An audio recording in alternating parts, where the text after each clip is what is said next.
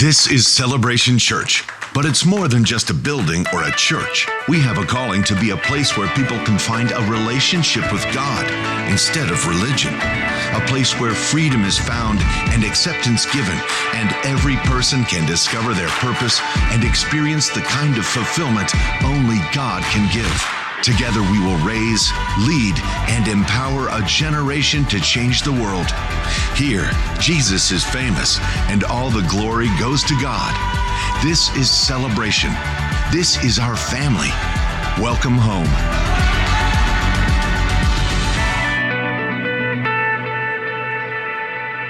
Good morning. Welcome to Celebration Church. Let's all stand together as our campus joins with us down in the Fox Valley and those who watch us online. Let's recite together the Apostles' Creed. This is our statement of faith. This is who we are and what we believe at Celebration Church. We believe in God, the Father Almighty, the creator of heaven and earth. We believe in Jesus Christ, his only Son, our Lord, who for us and for our salvation was conceived by the Holy Spirit, born of the Virgin Mary, suffered under Pontius Pilate, was crucified, died, and was buried. He descended to the dead, and on the third day he rose again. He ascended into heaven and is seated at the right hand of the Father. He will come again to judge the living and the dead, and his kingdom will have no end. We believe in the Holy Spirit, the holy Christian church, the fellowship of believers, the forgiveness of sins, the resurrection of the body, and the life everlasting. Amen. You may be seated. Good to have you with us this morning. You like my new iPad? High tech. Deanna has it. She's in Arizona playing grandma. Hi, Deanna. Anyway, very quickly before we continue with the service, remind you of our offerings that we do on the way out this morning. You'll see people, ushers at the doors. If you'd like to put in cash or check, you can do that in the offering. You can use the envelopes on the seat backs in front of you. Many people give online, recurrent giving, which is very helpful to us. Others use their phones, and they can give that way as well. And thank you for your continued support. Also, to remind you that during the season of Lent, today's the fourth Sunday of Lent. Easter is coming. You wouldn't tell that from the weather, but apparently it's coming. And during the season of Lent, we've been encouraging people to stop by the table out there and check out the possibility of sponsoring a child through Compassion International. This provides food, medical, schooling, learning about Jesus, all these different things. So if you haven't done that, it'd be a good thing to do during the season of Lent as we sacrifice and serve others. Amen. This morning, in Luke, the 4th chapter, starting in verse 14, now Jesus has just gone into the wilderness. He fasted for 40 days, which is the idea behind Lent, of fasting for 40 days, because we don't literally fast 100%. He did, but people give things up during this season of Lent. And then he comes and he does miracles in some places, and he comes back to his town. We're going to read it here in starting at verse 14. Jesus returned to Galilee in the power of the Spirit, and news about him spread through the whole countryside because he's doing very cool things. He was teaching in their synagogues, and everyone praised him.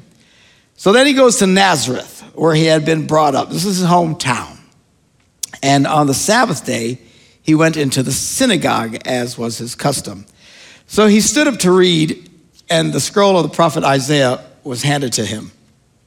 Unrolling it, he found the place where it is written, "The Spirit of the Lord is upon me, because he has anointed me to proclaim good news to the poor. He has sent me to proclaim freedom for the prisoners and recovery of sight for the blind, to set the oppressed free, to proclaim the year of the Lord's favor." Then he rolled up the scroll, gave it back to the attendant, and sat down. Well, the eyes of everyone in the synagogue were fastened on him. And he began by saying to them, "Today this scripture is fulfilled in your hearing." Very bold statement. Without saying it blatantly to their faces, he's basically saying, this is a prophecy about the Messiah. He's basically saying, I'm him. okay? And they're all just staring at him. Verse 22 says, all spoke well of him and were amazed at the gracious words that came from his lips. The wording here is a little odd and not really quite nailing it. The truth is, they were a little incensed. He's a nice guy, but who is he? And they all said, isn't this Joseph's son? So they're kind of, we know this guy. How's he pretending to be something that he's not? Which is what they were thinking. It's pretty arrogant. And when they say they know him, they know him. This is Nazareth. It's not a huge city. And Jesus was 30 years old by the time he went into his ministry. They've known him for decades. And all of a sudden, he makes this statement, and they hear about him doing these miracles and stuff, and they're, this it's Jesus. We all know him. And Jesus said to them, surely you will quote this proverb to me, physician, heal yourself. And you will tell me, do here in your hometown what we heard you did in Capernaum. Truly I tell you, he continued, no prophet is accepted in his hometown. I assure you, there were many widows in Israel in Elijah's time, when the sky was shut for 3.5 years, and there was a severe famine throughout the land. Yet Elijah was not sent to any of them, but to a widow in Zarephath in the region of Sidon. So he right away points them to the scriptures, which they knew very, very well, and talks about Elijah and this miracle with this widow, which we're going to read in just a second. And he's basically saying there are all kinds of widows in Israel, but he doesn't go to any of them. He goes to this one off disconnected lady. And then he says, and there were many in Israel with leprosy in the time of Elisha the prophet. Yet none of them was cleansed, only Naaman the Syrian, which was he's just the pagan guy. Well, all the people in the synagogue were furious when they heard this. This is really insulting to them. Jesus is pointing out that God has ignored many Israelites in the past for whatever reason, probably the hardness of their hearts, no doubt. But yet he still did things to people that they would have considered unworthy. These sorts of things. And they would always razz Jesus all the time because he would spend time with people they thought didn't deserve it. People who were drunkards or the prostitutes or the tax collectors, which doesn't sound like a real big deal to us, but you have to understand, for them to be tax collectors, they are under the thumb of Roman occupation. So they consider those who collected taxes for the Romans to be collaborators with the enemy. Very, very much despised. And so he was always identifying with these kinds of people. It would tick them off. And then he points out, even in the Old Testament, Elijah the prophet went to people who were undeserving from their standpoint, and he pointed it out to them, and it really ticked them off. They didn't go, oh, I see you're right. And they got up. How ticked off are they? They drove him out of town, took him to the brow of the cliff on which the town was built in order to throw him off the cliff. Now, I've had people ticked at me before. I've never had a congregation drag me to the edge of a cliff, intent to kill me. This is how mad, we're talking really, really mad. This is irritated. This is like furious. Let's kill him. But then he walks right through the crowd and went on his way, which probably somebody grabbed him, but nobody could do anything because God was with him. So let's take a look at these two events that Jesus referenced. In 1 Kings, the 17th chapter, starting in verse 1. Now Elijah the Tishbite from Tishba in Gilead said to Ahab. Now Ahab was the king at the time. He was really a bad guy. His wife was more wicked than he was. Her name was Jezebel. This is a word of derision that is still used to this day. You want to talk badly about someone, she's just a Jezebel. A lot of people don't even know what that means. Jezebel was nasty. Thousands of years later, people still use her name to insult other women. That's how bad Jezebel was. Ahab was married to her. These two were a mess. And Elijah, the prophet, says to Ahab, as the Lord, the God of Israel lives, whom I serve, there will be neither dew nor rain for the next few years except at my word. So he's basically telling the king, it's not going to rain anymore. We've had it. God's had it with you. No more rain. And of course, Ahab probably thought, he doesn't know what he's talking about. But sure enough, this famine hits the land. Now then word of the Lord came to Elijah, leave here, turn eastward, and hide in Kerith Ravine. Why hide? Because once it really started happening, Ahab wanted to kill Elijah. Elijah brings us on them, this horrible famine and this drought. And he said, better hide out there. He says, you'll drink from the brook, and I have directed the ravens to supply you with food there. This is the first Uber Eats. And so he doesn't do anything. Life is good, right? And he says, so he did what the Lord had told him. And he went to Kerith Ravine, east of the Jordan, stayed there. The ravens brought him bread and meat in the morning and bread and meat in the evening. Now, I don't know where they're getting this stuff from. I think roadkill, but I don't know. But he's eating. Life is good. And he drank from the brook. Well, sometime later, the brook dried up. Why? Because there had been no rain in the land, according to Elisha's word. He says, no more rain. And now the brook dries up. Then the word of the Lord came to him and said, go at once to Zarephath in the region of Sidon and stay there. I have directed a widow there to supply you with food. Now, when it says that he directed a widow, he didn't really talk to her. He just put everything in motion. Okay. And so he went to Zarephath. When he came to the town gate, sure enough, a widow was there gathering sticks. And he called to her and asked, would you bring me a little water in a jar so that I may have a drink? Nice lady. She goes, as she was going to get it, he called, and can you get me a sandwich? And bring me some bread. And the lady says, look, as sure as the Lord your God lives, I don't have any bread. Only a handful of flour in a jar and a little olive oil in a jug.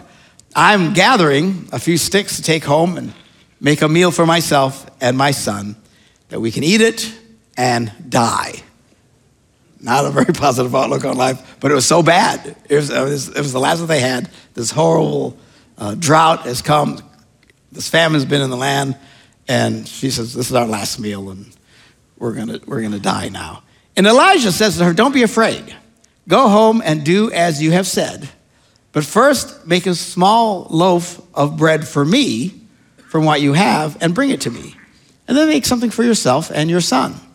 For this is what the Lord, the God of Israel, says. And he prophesies to this woman. He says, the jar of flour will not be used up, and the jug of oil will not run dry until the day of the Lord sends rain on the land. And she went away and did as Elijah had told her. So there was an element of faith on her part. So as a result, there was food every day. The flour jar never got empty. Next day, there's more. I mean, how cool is this, right? They don't even have to go shopping. And the oil, always there. For the jar of flour was not used up, and the jug of oil did not run dry, in keeping with the word of the Lord spoken by Elijah. All right, now let's take a look at this other event that Jesus referenced. And this is now in 2 Kings, the 5th chapter. This is with Elisha. Elijah was first. Elijah eventually is taken into heaven on a chariot. How cool is that, right? Again, with the Uber. So, and that's that old New spiritual, swing low, sweet chariot, coming forward to carry me home, right? That's off from this account of what happens to Elijah. Well, the next one is Elisha. Now, Naaman, this is the story about Naaman. Now, Naaman was commander of the army of the king of Aram. These were not Jews. These were, at times, the enemies of the Jews. He was a great man in the sight of his master and highly regarded. He's the Aaron Rodgers of the day. He's the Mac Daddy, all right? He's the best of the best that they got. And he was highly regarded because through him the Lord had given victory to Aram, which is a little odd. When you read the Old Testament and you see it says the Lord did this for them, you got to kind of look closely and see what's going on. Because they didn't have Jesus. They didn't have much of the Bible. They didn't have much of anything. Their view of God was very, very limited. They were very fatalistic. If a fly landed on your nose, they said the Lord sent a fly. That kind of thing. And God was behind everything. You remember Phil was speaking a couple of weeks ago about Jesus was talking to these people, and they came, hey, this horrible thing happened to these guys. Why did that happen? And the big tower fell over and killed a whole bunch of guys. Was it because they were all sinners? And no, it wasn't. I mean, obviously, whoever built the tower sucked. and it fell over. So not everything is God. They don't know this. Okay, so he says they had a victory. He said, well, the Lord gave him the victory. But he was a valiant soldier, but he had leprosy. Now, bands of raiders from Aram had gone out, showing that they're enemies of Israel. They gone out and had taken captive a young girl from Israel. So there, this band of raiders go on and are causing trouble, and they capture this girl and sell her off as a slave. And she served Naaman's wife. And one day she says to her mistress, if only my master would see the prophet who is in Samaria, he would cure him of his leprosy. So the young girl had known about the prophet, Elisha, and what he was capable of. So then Naaman hears about it. She tells her husband, Naaman hears about it. So Naaman goes to his king, to his master, and told him what the girl from Israel had said. And the king of Aram says, by all means go. I will send a letter to the king of Israel. So Naaman left, taking with him 10 talents of silver, 10,000 shekels of gold. This guy's decked out. And 10 sets of clothing, which I'm pretty sure were very nice sets of clothing. Because this is what you do. You go to another king, you come with gifts, out of respect. So the letter he took to the king of Israel read, with this letter, I am sending my servant Naaman to you so that you may cure him of his leprosy. Well, as soon as the king of Israel read the letter, he freaks out and he tears his robes. This is a very dramatic. We still see this today. A lot of times you see pictures of the Middle East and people getting upset and they throw dirt in the air and they rip their clothes, and that's their culture. We just kind of freak out, but they tear stuff, all right? So he tears his robe and he says, am I God? Can I kill and bring back life? Why does this fellow, the other king, send someone to me to be cured of his leprosy? See, he's trying to pick a quarrel with me. So this, we are all aware of the recent events in Europe with Russia and stuff, and how Putin came up with this thing of, we're going to go in because of whatever. This has been going on for thousands of years. So he figures this king is saying, here, cure this guy, and if he doesn't, then they're going to start a war. So that's what he's freaking out about. He's all upset. He rips his clothes. He's trying to pick a quarrel with me. He's just trying to find a reason to go to war because he doesn't know the context. He doesn't know that he's talking about Elisha the prophet. So anyway, when Elisha, the man of God, heard that the king of Israel had torn his robes, apparently that was rather dramatic. Everybody heard about it. They're all talking. It gets to Elisha. And Elisha sends him this message. Why have you torn your robes? Have the man come to me, and he will know that there is a prophet in Israel. So I'm sure the king's thinking, oh, okay, you deal with him. So he sends him to Elisha. So Naaman went with his horses and chariots and stopped at the door of Elisha's house. Now you would think, again, he's a massively huge, influential, greatest warrior in this kingdom. And he comes to the house of Elisha. He would expect Elisha would come out and at least greet him. How you doing? It's so nice that you stopped by. But Elisha doesn't even bother to go to the door. Elisha sends his messenger. And he says, okay, so Elisha, he knows why you're here. He says, go wash yourself 7 times in the Jordan River and your flesh will be restored to you and you will be cleansed. But Naaman went away angry. He's furious. He said, I thought he would surely come out to me and stand and call on the name of the Lord his God, wave his hand over the spot, do something, cure me of this leprosy. Said he wants me to go to dunk myself in the Jordan River, which is not that impressive of a river. If you've ever been over in Israel, I have. And it's, Fox River is more impressive, I think. Seriously, it's just not that big a deal. He says, are not Abana and Pharpar, or the rivers of Damascus, better than all the waters of Israel? Could I wash in them and be cleansed? And he turned and went off in a rage. He is furious. This guy didn't even come to the door to talk to me. Well, then Naaman's servants went to him and said, my father, if the prophet had told you to do some great thing, would you not have done it? How much more when he tells you, just go wash and be cleansed? So he went down and he dipped himself in the Jordan 7 times, as the man of God had told him. And his flesh was restored and became clean like that of a young boy. He immediately got his healing. Now, Jesus was talking to the people of Nazareth. They were missing it. The Messiah himself, they're missing it. The widow that Elijah goes to, there were all kinds of widows that were in need at the time. They all missed it. And all kinds of people in Israel, Jesus said, had leprosy. They all missed it. But except for these few who became aware of what was capable to be done because of the prophet that was in the area. Now, all that to tell you a bit of a story. As you know, Celebration Church over the last, how long have we been doing this now? 15, 16, 17 years, it's been a while. Got established, and we came here believing this was an open door that God had called us to come and be a part of, and we've loved it ever since, to be honest with you. But we walked into a very difficult financial situation, and it was up to debt, up to their eyeballs, and anyway, so we come in and start straightening things out and struggle for quite some time. In the last few years, there's been a dramatic turnaround. Thank God for what has happened. It's been really rather stunning. Bishop Ed, my brother, has been helping us come in and straighten things out and get our house in order, and it's running like a clock. We are in the middle of a pandemic. We are better off financially now than we were 5 years ago. It's been stunning what has happened.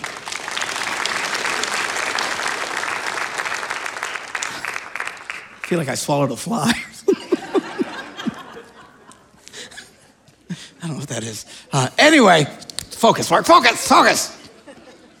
So during this whole time, we still had this massive debt. We finally got financed, but at a ridiculous amount of interest that we're paying, and it's been quite awful. And people have asked us, we'll have our annual meetings with the church, and oftentimes we, what the heck? My tongue. Anyway, and people would say, why don't we take care of this debt? Okay. But we had tried several times and failed miserably. We would have big campaigns and stuff and raise almost nothing. It was discouraging, to say the least. And at some point, a little bit humiliating. So, you kind of hit your head against the wall after a while, and you just stop and say, I don't know, it's just not working for me. I can't quite get this. People would come up with suggestions. I remember one guy, sweet guy, I think he's fairly new to the church. He says, I don't know how big a church he thought this was. He says, man, just get everybody to give $20 and we can pay this off. I'm thinking, no, that ain't gonna do jack, you know what I'm saying? So everybody was real concerned. Anyway, it's just been this wall that will not move. But it is what it is. We aren't gonna give up. We just kept going on. And all of you are here, we're ministering to you. We've had this boot on our neck, but it's a boot that God has helped us to deal with.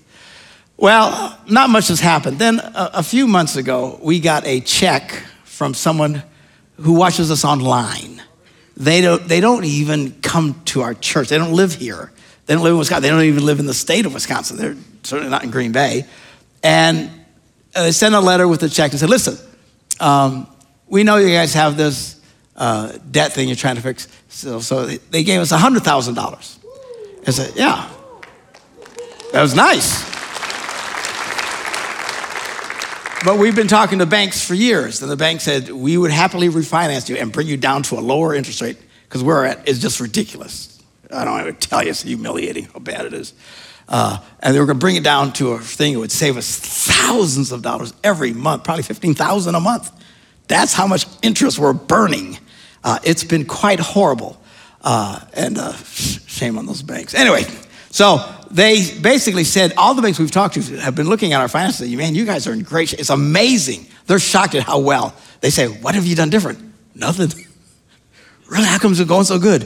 Well, I don't know, God, I guess, And they've been, say, okay, so they do all this analysis. The problem is you're upside down. You know what happens when you have a car loan, you're upside down?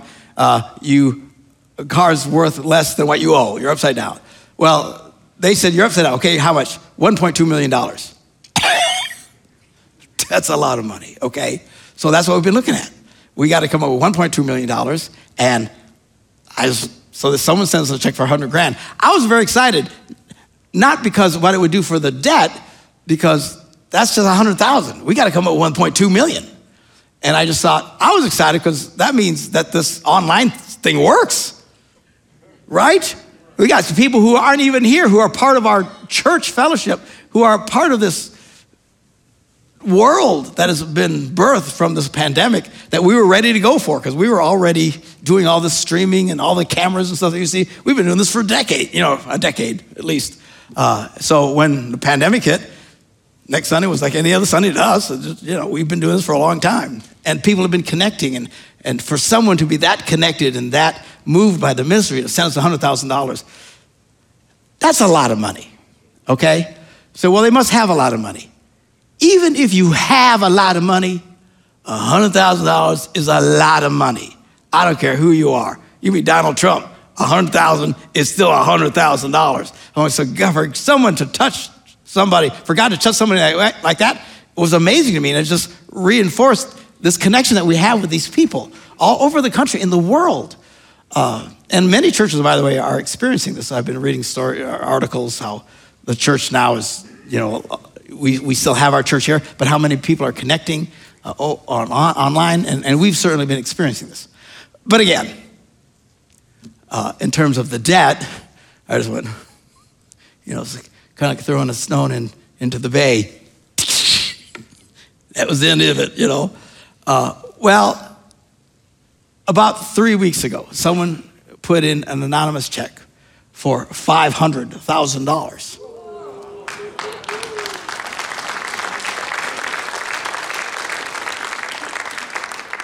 And I went, cool. But it's a weird thing because it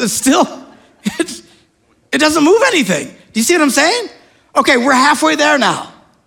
We're at $600,000. And I say, well, Pastor, God's just honoring your faith. No, I didn't have any. I'll admit it. The beauty of the church is that when you don't have strength, other people have strength. You know what I'm saying? We're there for each other. So somebody out there had faith.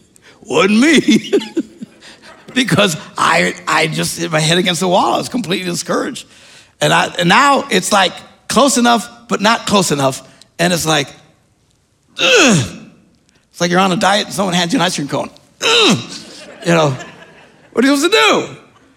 So, I struggled. And you can ask Phil, Becky, John, he's on our church board. They just about had to tackle me and hog tie me and say, go out there and share this with people. And I think, I don't want everybody hates me. Bother, Eeyore, and just do it. Okay. So the first guy in church that I called, we're pretty close to him and know him well, and he's on vacation. And he said, what's up? I said, well, this happened, and then someone gave $500. He said, that's amazing. I'll give you $50,000. Okay, thanks. I started calling some other, and we'll give you $10,000. We'll give you $25,000. I'm not begging for money here. I'm just sharing the story. We met with a couple, I think it was 2 weeks ago, and I'm sharing with them the story, and they look at each other and looked at me. He said, did you get our check? I said, what check? So before you said anything to us, we were already talking to each other about we should do something. And we said, your check, you should have got it by now. Okay. So I call the church office. We get a check from these people? No. Okay, let's wait, How long does it take mail to come around Green Bay? One day, I'll give it 3, I don't know. 3 days later, still nothing. So I don't know about this check. So I go to my little personal thing there where they give you your mail. Someone had stuck it in my personal thing. I'm thinking, oh, that's cool. I'm thinking, Christmas morning, $5,000, $10,000. This has been fun so far. Open up $100,000. I was floored, totally floored. And then another $50,000 from just like, this is getting very doable. This has happened in a matter of weeks. We're almost there. Still not there, but real close. Yeah. So I'm talking with Bishop Ed. He says, you need to tell people. I said, really? Just tell them. Give them an opportunity to be a part of this miracle. So I don't know what you're able to do. We still need some people who can write some pretty big checks, and I don't know who you are. I honestly don't know how much people have. It's always a shock to me, you know? And I've always not wanted to know because I don't want to treat you better than her because you have money and she doesn't. You know what I'm saying? But I've never done that anyway, so it's not really a temptation of mine. I don't look every Monday morning to see how much everybody gave. Do I? I don't. I had to ask Becky. He says, contact some of your top givers. I said, I don't know who they are.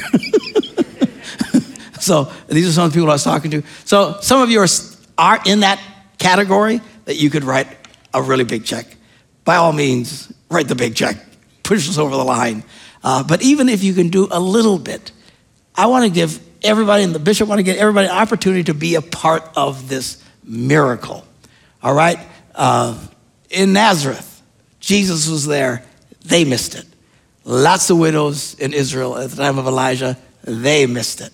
Lots of lepers in the time of Elisha, they all missed it, you know. But probably they didn't even know. And we thought it's not fair not to let you know. So let me encourage you, if you want to be part of this miracle, even a small part, consider doing something and see if you can help us get over the edge. Now, little cautionary tale.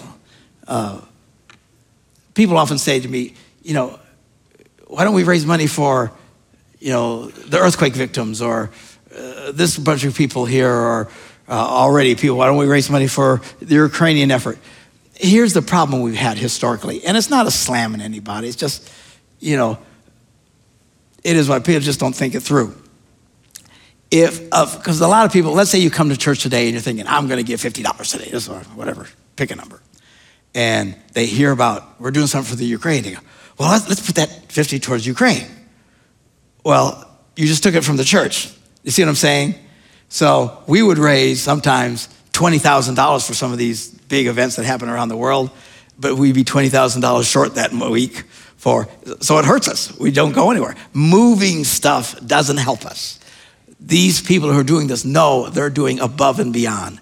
So whatever you normally do, please, by all means, do it. What I'm asking is a gift that's above and beyond. And you're not going to hear from me anymore about this, except hopefully when I can announce our goal is by April 15th to have this all done and get the Shurify kicked in. We're so close, but we need your help. So if you can do something above and beyond, by all means, do it. You say, so your whole sermon's about giving money? No, this sermon is about don't miss out on what God is doing, because God's doing it. I'm having nothing to do with it. I've been more in the way than on the way. All right? But at least I admit it. And let's see what God can do. I know we can do anything. What can we do as a congregation with faith and see what God does? Amen. All right. So we're going to turn to our time of communion this morning. We're going to reflect on what all of this is about. All this is about knowing Jesus. How do we do this? By faith. Jesus Christ died on that cross 2,000 years ago. His body was broken so we could be healed. His blood was shed so we could have forgiveness of our sins. And Jesus told us to do this when we get together with the bread and the wine, focusing on his sacrifice for us. But the Bible says before you take it, we should all examine ourselves. So let's bow our heads and let me pray a prayer of forgiveness over all of us who are here.